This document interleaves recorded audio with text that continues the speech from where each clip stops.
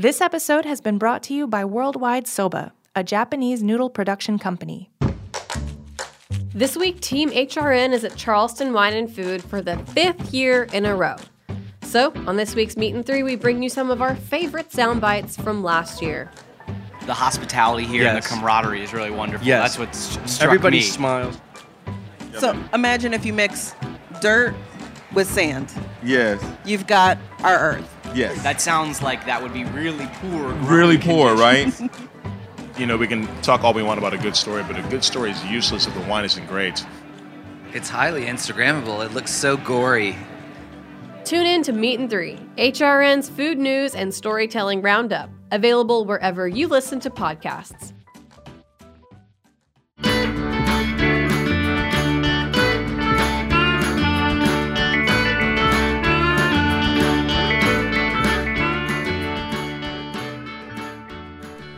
Welcome to Feast Your Ears. I'm Harry Rosenblum, and I love to talk with people about what they do and how it influences their personal food stories. This is a show about people, life, and food. If you're just tuning in for the first time, all the previous episodes of Feast Your Ears can be found in the archives at heritageradionetwork.org.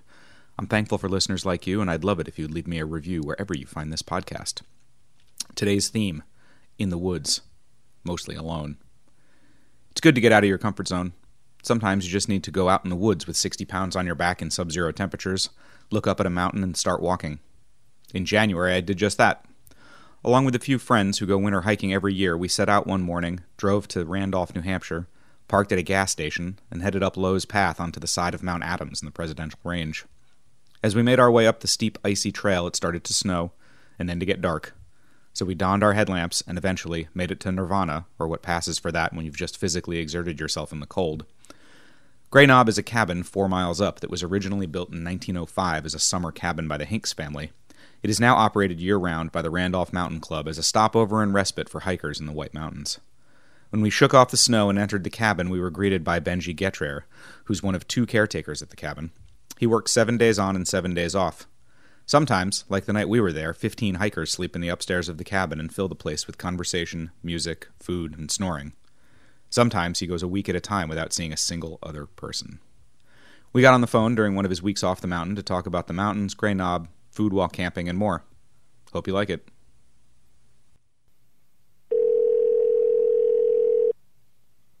Hello, my name is Benji Getrer. I currently work as the backcountry caretaker for the Randolph Mountain Club. I take care of a few cabins that are high in the woods, off on trails in the White Mountain National Forest. People often ask me how I got this job, and I've done a lot of other work related to outdoor recreation. Some of that started for me in the same region I'm working in now, in the Northern White Mountains, doing trail work with the Appalachian Mountain Club.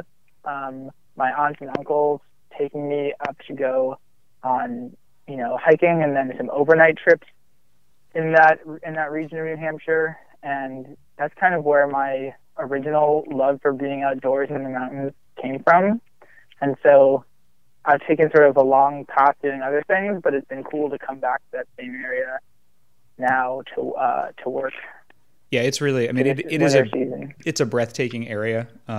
I met Benji, or we met when I visited Grey Knob, which is one of the cabins that you take care of. It's actually where you live when you're up there, right?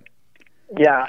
A few weeks ago, I was hiking up there with a couple of friends, and it really is a breathtaking and amazing place. I think it's very easy for those of us that live further south in New England, or further, on in the East Coast, or even as you move into like the Midwest, to forget that we have real mountains on this side of the country. Obviously there's the Rockies and the Sierras and, everything out west. But there are real mountains in New Hampshire. They're definitely real mountains. And I've worked the past 3 summers. I did research work out in the coastal range of Southeast Alaska. I worked for the Forest Service in the Sierra Nevada and just outside of next to Lake Tahoe. And I worked in the Northern Rockies in Idaho. and everywhere I go, my mind is compared back to the standard of the presidential range in northern New Hampshire, because that's what, for me, like, mountains are. Right. I don't know. Interesting. Yeah, I mean, one of the big things that I find as an interesting contrast, I'm curious to hear your thoughts on it. I've done some hiking out in the Sierras, and out west, I mean, the mountains certainly, on the whole, are taller than we have in the Northeast. I mean, the Mount Washington and the Presidentials being the tallest. And I've always find it interesting that out west, to get to the top, people have created switchbacks where you kind of zigzag up and down the mountain. And in the Northeast, I don't know if it's just like the gritty kind of like New England history or what, but we just, the trail goes straight up pretty much. Yeah, that's definitely true, especially on the side of the presidential range where I'm working now. I don't think there are any trails with switchbacks. There are a few places elsewhere in the Whites that have switchbacks, but I mean, a lot of the times it seems like they hiked up a stream and painted blazes on the trees as they went. Right. It's like, it's very different. Yeah, somebody described it to me out west actually as having to do with the fact that the mountains were more traversed by like mule trains and stuff out there. And that people are able to go kind of straight up a mountain, but a mule's not. I don't know if that's true. There's definitely a lot of truth to that, I think. Another thing is that out west through the mountains, the paths were created to get from one point to another for very practical reasons, whether it's to just travel through or to establish a route to access, a gold mining claim, like a trading route, something like that. Right. So a lot of the paths that exist now were built by the first sort of European American colonizers out there, and they built them for a very different reason. The paths up Mount Washington were built basically only for recreational hiking. Right, because there was something tall and we wanted to get on top. Yeah, yeah. So your life at the Gray Knob cabin. Tell me a little bit about how that works. So you're one of two caretakers, and you each are on for a week and off for a week, right? Exactly. So there's two of us that are employed to work the same job, and we kind of just switch off. So one of us will hike up to the mountain while the other one is hiking down, and just swap places. And when you're off for a week, you have no relation to, you're not doing any work for the club really. There's oftentimes, things that you might have to get done in your off week to prepare for coming back up. But you're not paid or have any formal responsibility. And then when you're up there for the week, you live, about 2/3 of the way up on the presidential range, just below tree line. You hike in all of the supplies that you need for the week, all of your food, all of your clothing, all of your equipment and gear, and you stay up there for 7 days, taking care of the cabin and the hut and different equipment up there, doing weather reports for the U.S. Forest Service and for the Randolph Mountain Club's own kind of weather reporting, and welcoming and kind of assisting all of the guests that might come up during the week that stay over at the hut on their way, either hiking higher above onto the ridge or just kind of exploring around in that section of the trail. Yeah, I mean, I want to, for people who are listening who haven't had the experience of going up there or sort of visiting these sorts of huts, the job is not one of, I don't know how to describe this, but you're not there in a kind of a service capacity. You're there just to kind of help say, okay, you can choose a spot to sleep upstairs, and here's where you need to cook your own dinner, and here's where you get water, and here's where the latrine is, and that kind of stuff. It's not like staying in a hotel. But it's not like staying in a hotel, and that's right. Like the caretaker job is primarily there to serve the facility in a way, while other people are using it in more of a self-service way. Although there's definitely an aspect of in some ways of customer service. I mean, we collect fees from the people who stay there and answer questions and, try to help out in that way. But it's definitely a self-service kind of deal to the place. Yeah. I mean, I was definitely I was certainly like, it was really, it is a great service that the Randolph Mountain Club, your employer, offers with having that hut. I mean, there are a couple of even more primitive lean-tos on the mountain that you're responsible for upkeep on and that sort of thing. But just having a place that is staffed by someone who is knowledgeable, having a place where, you can get out of the weather because the weather up there is super intense or can be super intense.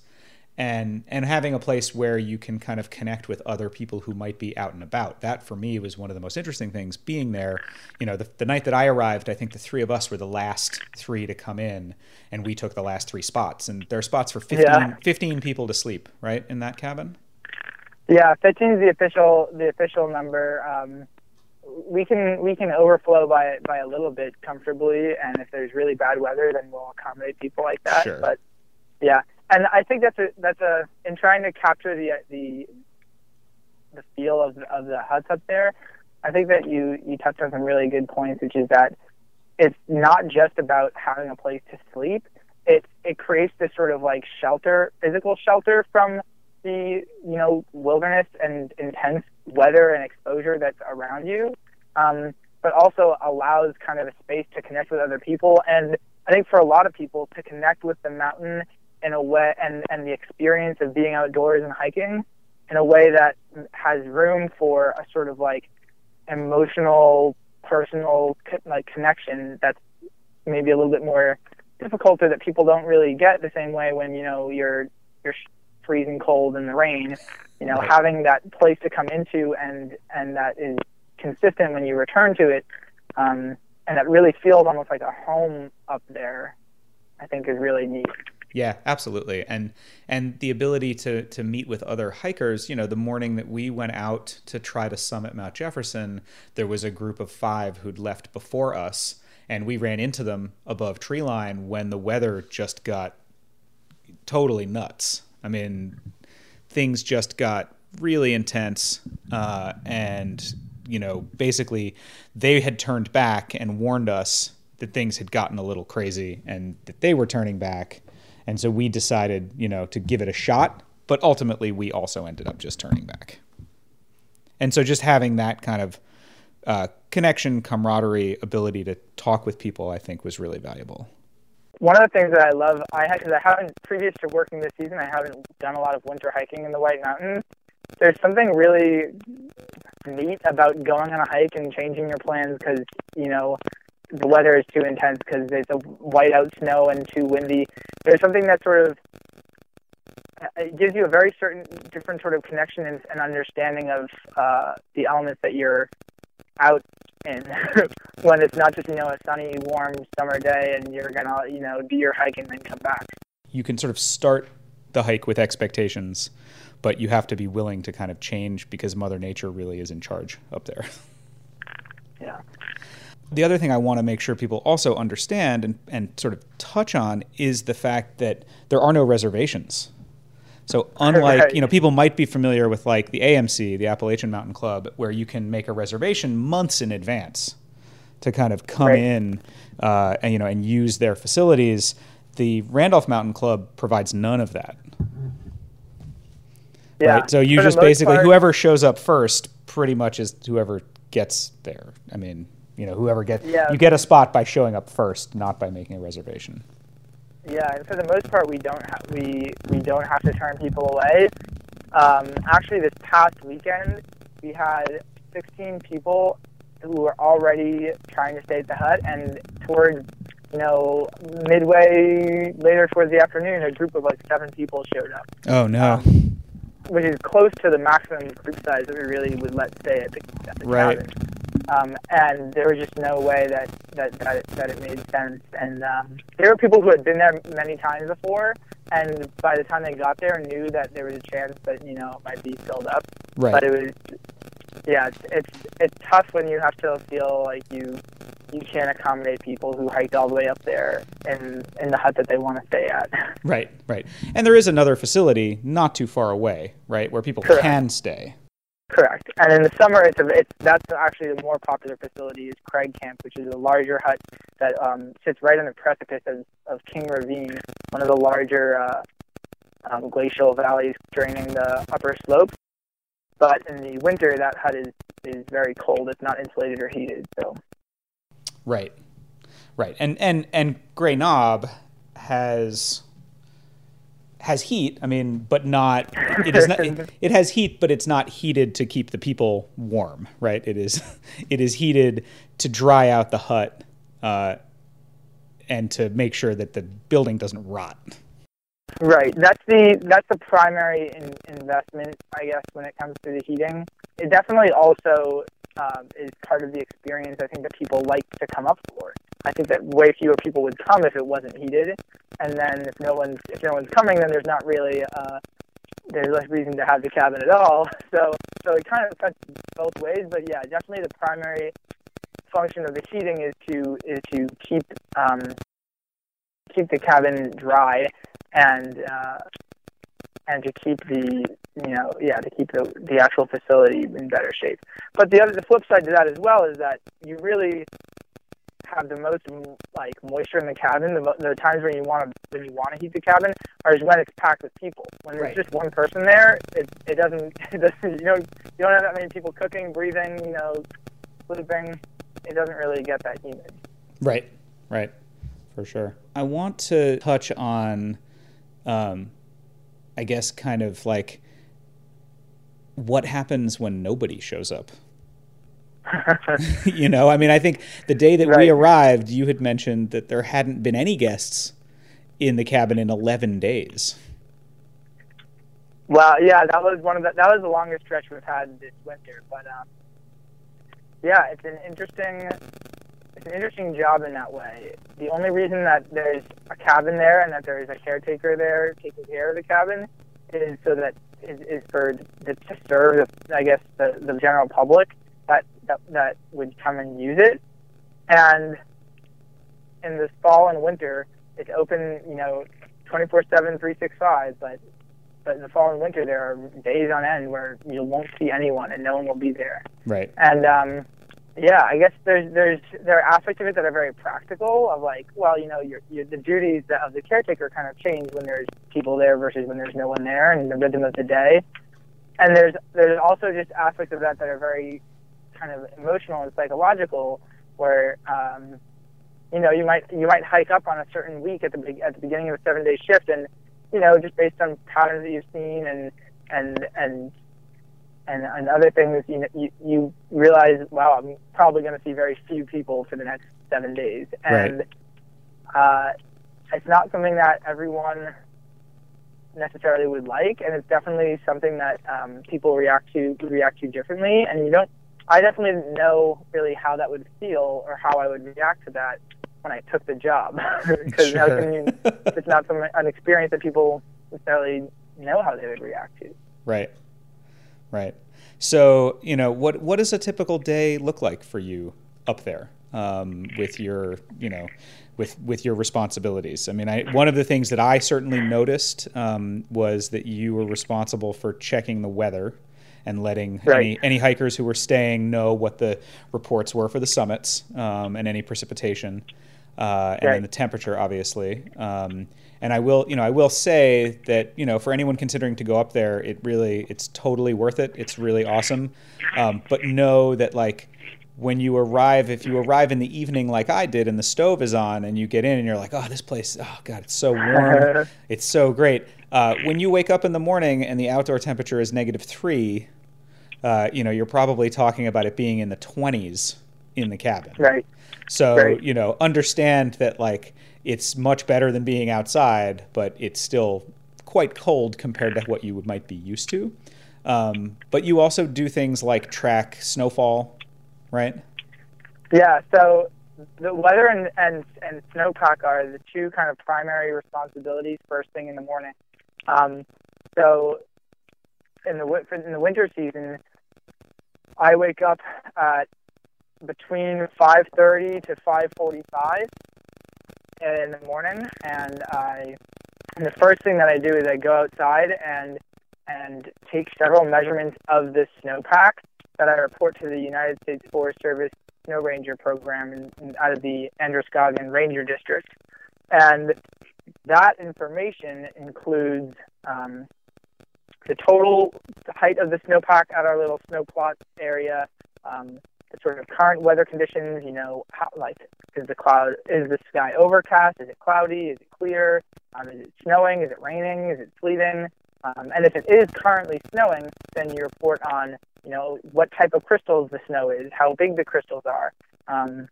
Then we have 2 different snow boards, and we report on how much snow has fallen in the past 24 hours, how much and if there's a current storm that's passing through, how much of that total, what is the total at the end of that storm.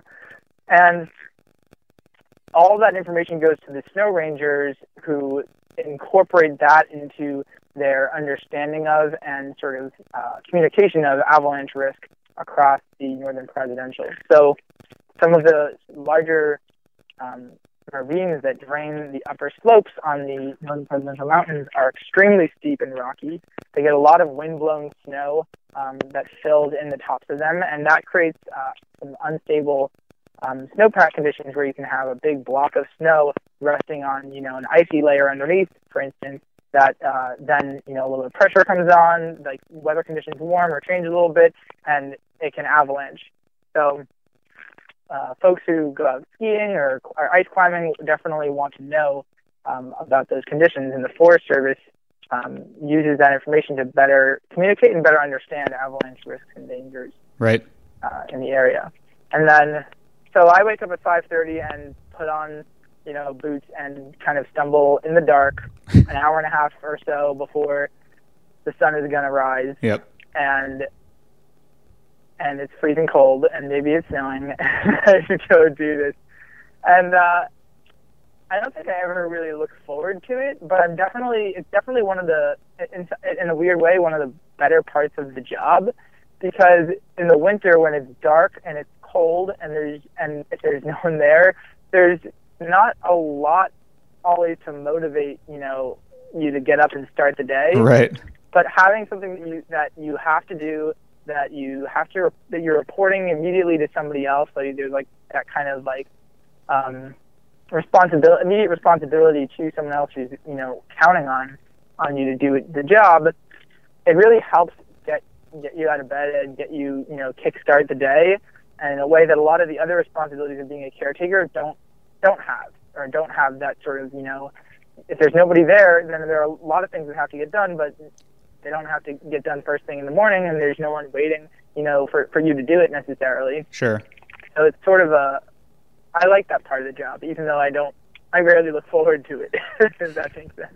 I imagine it must be a pretty decent way, though, to get yourself at least a little bit warm first thing in the morning as well. I mean, there's nothing better. I mean, staying still in the cold is about the worst thing you can do to stay cold. Yeah, the easiest way to get cold in the cabin is to stand next to the stove waiting for water to boil for your coffee. Your feet will freeze. It's just that's what you want to do when you like stumble out of bed, but it's not a good way to be warm. Yeah, absolutely.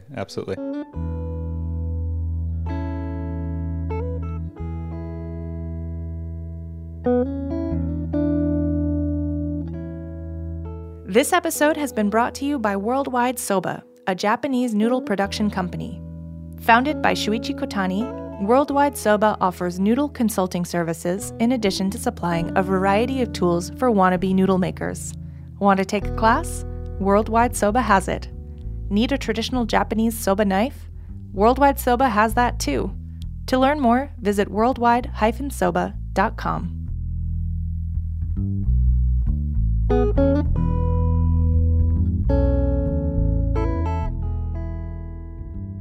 So let's talk a little bit about your kitchen setup there. In the cabin. I remember one of the gentlemen that I was with remarked one morning, he said, "Gosh, who made pancakes up here?" And then realized that it was you. And so obviously you've got a little bit more of an intense setup that's not just like a little portable stove and one pot like a lot of the hikers do. Right. One of the perks of being the caretaker is that you don't have to carry up a stove and fuel every time you go to work. They stash the cabin with a 3-burner propane stove and propane tanks for the caretakers when they're working. And that's pretty much the extent of the cooking setup that I use. We actually have a propane-powered like mini oven that is much less fuel efficient, and I actually haven't tested out yet. although I've heard that it does in fact work. Right. But for the most part, most of my cooking and food preparation is on the 3-burner propane-powered stovetop and like a big cast iron. We've got some pots and some other pans, but for the most part, it's a big 13, 14-inch cast iron pan. Yep. And so do you have any like favorite meals that you like to make up there? I mean, you're cooking just for you, right? Yeah. It's kind of shifted different from week to week sometimes, or from month to month. More recently, I've been making a lot of quesadillas. Huh. I hike up a lot of fresh fruits and vegetables and Nice. stuff like that, just because I need that stuff. Yep. There's only so much that you want to eat out of a can or dehydrated until you want something to spruce it up a little bit. So I make quesadillas that I'll hike up a can of refried beans, but then have cilantro or fresh onions, tomatoes, peppers, things like that to throw in there and fry it in butter and those are awesome. Although honestly, I've eaten so many of them that I'm kind of getting sick of them now. But those for a while, that was my go-to meal. I eat a tremendous amount of peanut butter and jelly, and I don't get sick of that. I don't think I will ever. It's delicious. It's like very protein and carb heavy. Make yourself a big peanut butter and jelly sandwich, and It's got enough sugar to satisfy sugar cravings. I think some of the stuff that I've enjoyed the most are soups that I've made up there. I made a pumpkin soup. I hiked up a pumpkin for Halloween and carved it into a jack-o'-lantern. And then when Halloween had passed, I made pumpkin soup. Nice. It was amazing. We were discussing when we were up there about how food tastes better above 4,000 feet. Way better. That like just about anything you could possibly eat, and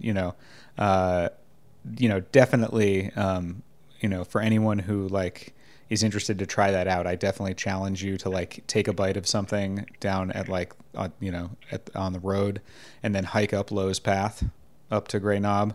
I guarantee you the food will taste better when you're at Grey Knob. Absolutely, and not just food that would taste good down below, but right. Food that you wouldn't want to eat. Like peanut butter and jelly in a flour tortilla with hot sauce and like sliced up onion. And it's like no one in their right mind would eat that. But like you could, if you made that after a hike up there, you'd be like, oh, it's so tangy and sweet. It's amazing. Right. Yeah, it's definitely it was an intense hike up there, and certainly in the winter it's intense. I want to talk a little bit about what you see people bring into the cabin. So the couple of days that I was there, I felt like really I saw people that kind of ran the gamut of what I would call like what people would normally bring for hiking food. So there was one pair of gentlemen who really had like they were very what I would call like normal modern hikers, where like they had all freeze-dried stuff, and they had meals in a bag where you just pour in hot water and you let it sit for a few minutes, and it's like the lightest thing you can possibly carry, and it's like chicken teriyaki rice that's been freeze-dried, and that stuff crosses over, I think, into kind of like doomsday prepper territory, and bunker survivalist totally foods. But that's like, that's, I've seen that a lot on the trail where people are like, if people are out for a week or two and they are carrying everything with them, weight is a huge issue if you're going on a really long trek. So, you don't want to carry any more water than you need to, if you're going to a place where you're going to have decent access to water. And then myself and the two guys that I was with, we were somewhere in the middle of that. Like we brought, for one night's dinner, we brought couscous, and for the other night we brought rice and beans that was dried in a package, and then we brought up some frozen peas and frozen corn, figuring it was going to be cold enough that those things would stay frozen outside, and we brought some sausages to add into it. So we brought stuff that was like we knew would be really delicious. We knew we were going to a place to serve as kind of a base camp, so we didn't feel like we needed to like carry everything with us as light as possible. But we wanted to eat pretty well. And then there were two guys who showed up the second night I was there, and like I felt like they brought like a steakhouse with them. I mean, they had like they made soup, and then they brought shrimp, and they made shrimp cocktail, and they had steaks that they were cooking, which felt incredibly extravagant to me. I mean, that's stuff that I like might cook at home for a special occasion, but I would never dream of schlepping up a mountain. Yeah. So like what, I mean, what are some things you've seen people show up with that you either thought, oh, that's a good idea, I could use that next time I go on a trek myself, or things that you've seen that people bring that you think like, I would never ever have thought of carrying that up this mountain? Yeah, there's a huge range. Some people show up with basically only single serve, pre-wrapped, made food that they're going to heat up. People who show up with, a little thing of like instant ramen and like a granola bar.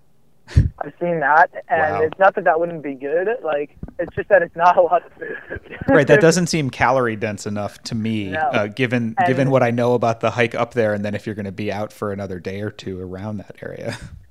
Yeah, the amount of exertion that it takes to move out and about, especially when there's deep snow, and then just the amount of calories that you need just because it's cold. Yep. I worry sometimes when people don't seem like they have a lot of food. But then, like you're saying, the flip side of that are people who bring up multi-course meals, and none of it is prepackaged. It's all, I mean, there are people who've shown up where they have dinner from like 4:30 to like 9:30, and there's a round of crackers and cheeses and prosciutto and hors d'oeuvres that they're both preparing and making, but also sometimes cooking. Right. And they've got their stove going for about 3 hours, swapping out fuel canisters so that they can braise meat and in these pots, and they're filling that hut with smoke, and it's just like somebody's trying to make cheese fondue in like a tiny little aluminum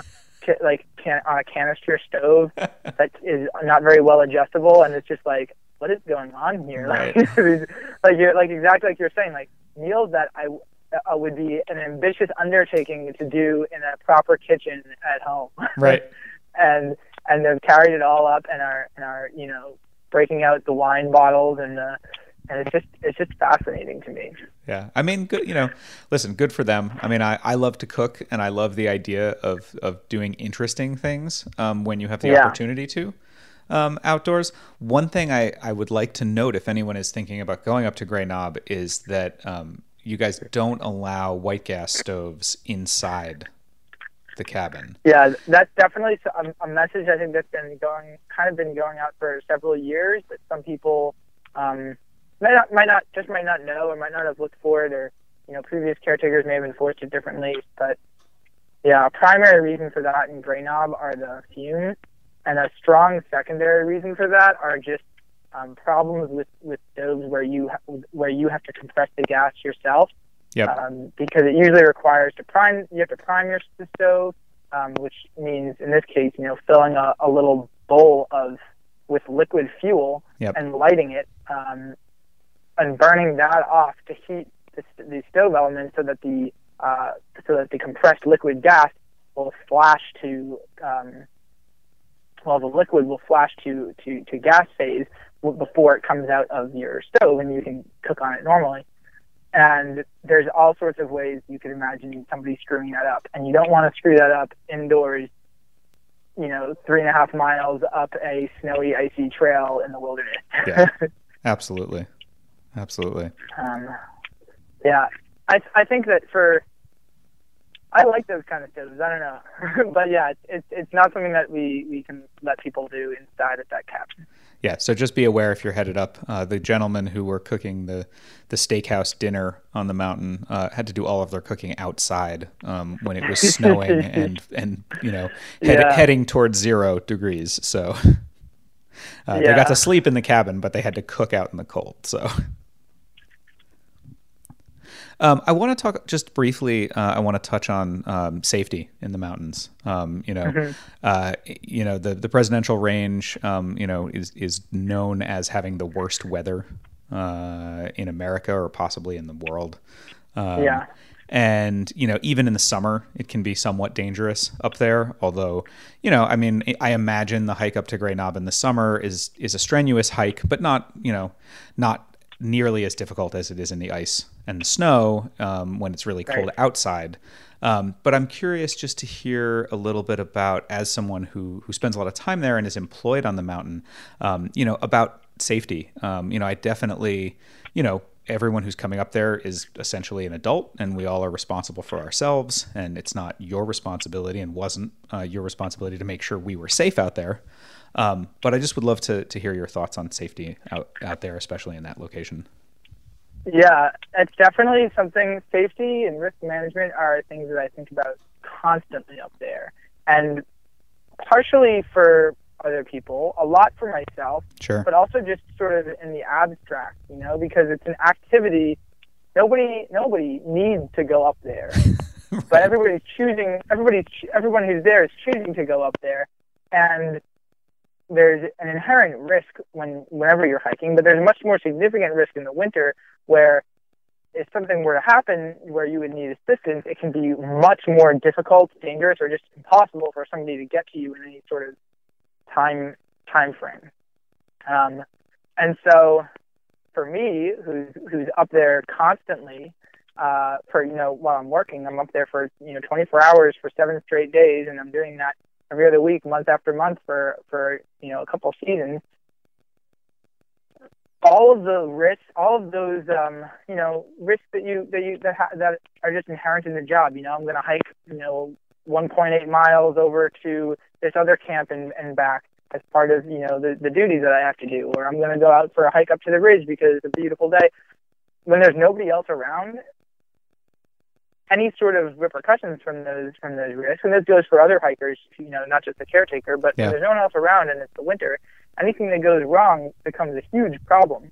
Yep. And the more you're up there, the more exposure you have for that risk. So even if the likelihood is kind of low, you're just compounding that a lot by being the person who's always up there and who is getting day after day is exposed to the same risk factors. And so safety, you can't think like, oh, it probably won't happen to me. Right. You have to think like, oh, this could, like, it's going to happen to anyone. Like, it's probably going to happen to me. And sure. How am I going to balance those risk factors, or how am I going to prepare myself so that if something goes wrong, I'm going to be okay. Right. And so for me, I think about that a lot, and I really think about the questions about what drives people to come up to begin with, because that, I think, has a lot to do, people's mindsets and what they're trying to get out of the experience of hiking has a lot to do with the kind of decisions that they make and the situations that they put themselves in. There are people who just hike up to the cabin because it's a beautiful walk and it's strenuous and exciting, and the cabin is very picturesque and they just like the whole experience of it, and they make their food and they go to bed, and the next morning they hang out and then they walk down. Right. And that sort of experience, and this isn't just people who only go to the cabin, but there's a sort of aspect to that that's very much about just being out there and enjoying the experience. And there's another kind of aspect of people who come up with very specific goals of something that they're trying to accomplish beyond this sort of experience, whether it's I'm going to hike up to Mount Adams, which is the second highest peak on the range, well over 5,000 feet, and miles of exposed above tree line trail between the cabin and the top of that peak. Like, that's a serious undertaking, and people who want to you go from, hit a bunch of peaks that are all a few miles apart. There's an aspect to that type of hiking, which is a type that I also do and feel compelled by in many ways, where the goal inherently is some sort of, testing yourself against a natural metric and seeing how you measure up against, this test that you've sort of devised for yourself, getting to the top through such and such conditions. Right. And when you're in that kind of mindset, and sure, there's always, a balance of the two maybe, but that type of mindset especially makes people make different types of decisions that aren't necessarily always in their favor. Yeah, I mean, I think there was a I mean, I say kid because he was young, he seemed young, but there was, I think, probably a 19, 20-year-old who showed up the second night I was there, who said that he was going to leave at 1:30 in the morning because he wanted to see sunrise from the top of Mount Adams. And seemed experienced and, seemed to have all the right gear to do that. But everyone around was sort of like, why? Like, given the conditions that you weren't going to see the sunrise, I just don't understand, like, why would you put yourself into the position of that kind of risk? I can, wait until a day where you are going to be able to see the sunrise if that's really your goal. And, we all, like you said, people do these things for different reasons, and the same people do the same hikes for different reasons at different times as well, I think. Yeah. For me, the reason I went up there was because it was a challenge and because I had never done that kind of serious winter trekking before. And I wanted to be away from electronics and, electricity for a couple of days, and just be up there in the woods and, and look around. So, that's why I did it. But, also it was and it is the risk management thing. I mean, like I said, when we got towards Edmonds Col, which is between Mount Adams and Mount Jefferson, the wind was so intense and the visibility was so low that we, I suppose if we absolutely had to get to the top of Mount Jefferson, we could have. But the reasons that we were there to try and do it so that we could have the experience, it was not a worthwhile thing to push for. So we turned around and came back. I think a huge aspect of that is not just what people are looking for out of the experience or why they're there, but just the context in which they're doing it. Meaning, people often plan a specific day that they're going hiking, and the weather doesn't really care about that. and if your day comes and you're up there and you wanted to accomplish something very specific, and the weather is really not in favor of making that decision, it can be very easy, like you're saying, like there are very few times where it becomes absolutely, unquestionably impossible to do something. It just becomes increasingly more and more difficult and dangerous to do it. Right. You can get to the top of Mount Adams in 100-mile-an-hour winds and whiteout conditions, but you could also get completely lost and turned around and off trail and never make your way out of and never get out. Right. And that's and so it's a kind of trying to balance those two, but balance them in a way that's much more favorable towards you having a good experience versus accomplishing a goal at all costs, when all cost could be your life. Right. Yeah, the ultimate cost. So, what's what's next for you? Your job up there at Grey Knob goes through March. Is that right? Right. And then what? Are you off to do other hiking? Are you off to do other types of trail and outdoor work? Do you feel like this is a career path for you? I think career-wise, I'm really not sure where I'm going to end up. It's hard for me to, I guess, imagine doing outdoor recreation work for my life. Sure. but for the most part now, although I've been brainstorming other things I could do, I just keep looking for jobs like that.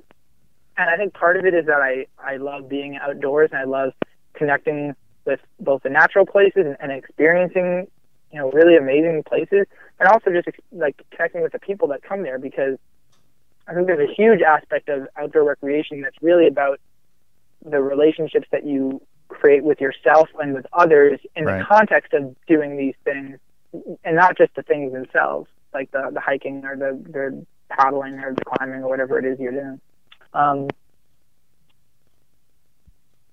So for the time being, I'm definitely considering different types of outdoor jobs for the summer season that's coming up. But I don't know that that's what I want to do, like, forever. Right. And when this job finishes, I'm actually going to be, the first thing I'm going to be doing is driving to New Mexico. I have a twin brother who's working in Albuquerque for the Forest Service Region 3 regional office, doing GIS mapping work with them. And I've never been to New Mexico, been to the parts of the Southwest, but I'm going to road trip down there and hopefully go hiking in the Grand Canyon backcountry and kind of experience and see a different side of things. See the Southwest desert in spring as opposed to the Northeast mountains in winter. Yeah. And then after that, I'm in the process of trying to figure out what I want to do next. There's a chance that I'll return to working for the Forest Service as a wilderness ranger, similar to what I did last summer in Idaho. I'm looking into the possibility of kind of combining my outdoor work with the academic work that I did as an undergrad in college, and doing some sort of staffing in a fieldwork position doing geological research, which would be kind of give a different sort of purpose and direction to outdoor exploration and kind of mission-oriented teamwork. Awesome. Well, that sounds great, and thank you so much for taking the time today to tell me about sort of your work at Gray Knob on Mount Adams with the Randolph Mountain Club. Thanks for listening to Feast Your Ears today. You can find out more about Gray Knob and the Randolph Mountain Club at randolphmountainclub.org, and you can follow them on Instagram at Randolph Mountain Club. You can find Feast Your Ears as well as lots of other great shows at heritageradionetwork.org, on iTunes, Spotify, Pandora, Stitcher, or wherever you get your podcasts. Please reach out if you have any questions. You can find me on email, harry@thebrooklynkitchen.com, and you can follow me on Instagram @thefoodballer. Talk to you next week.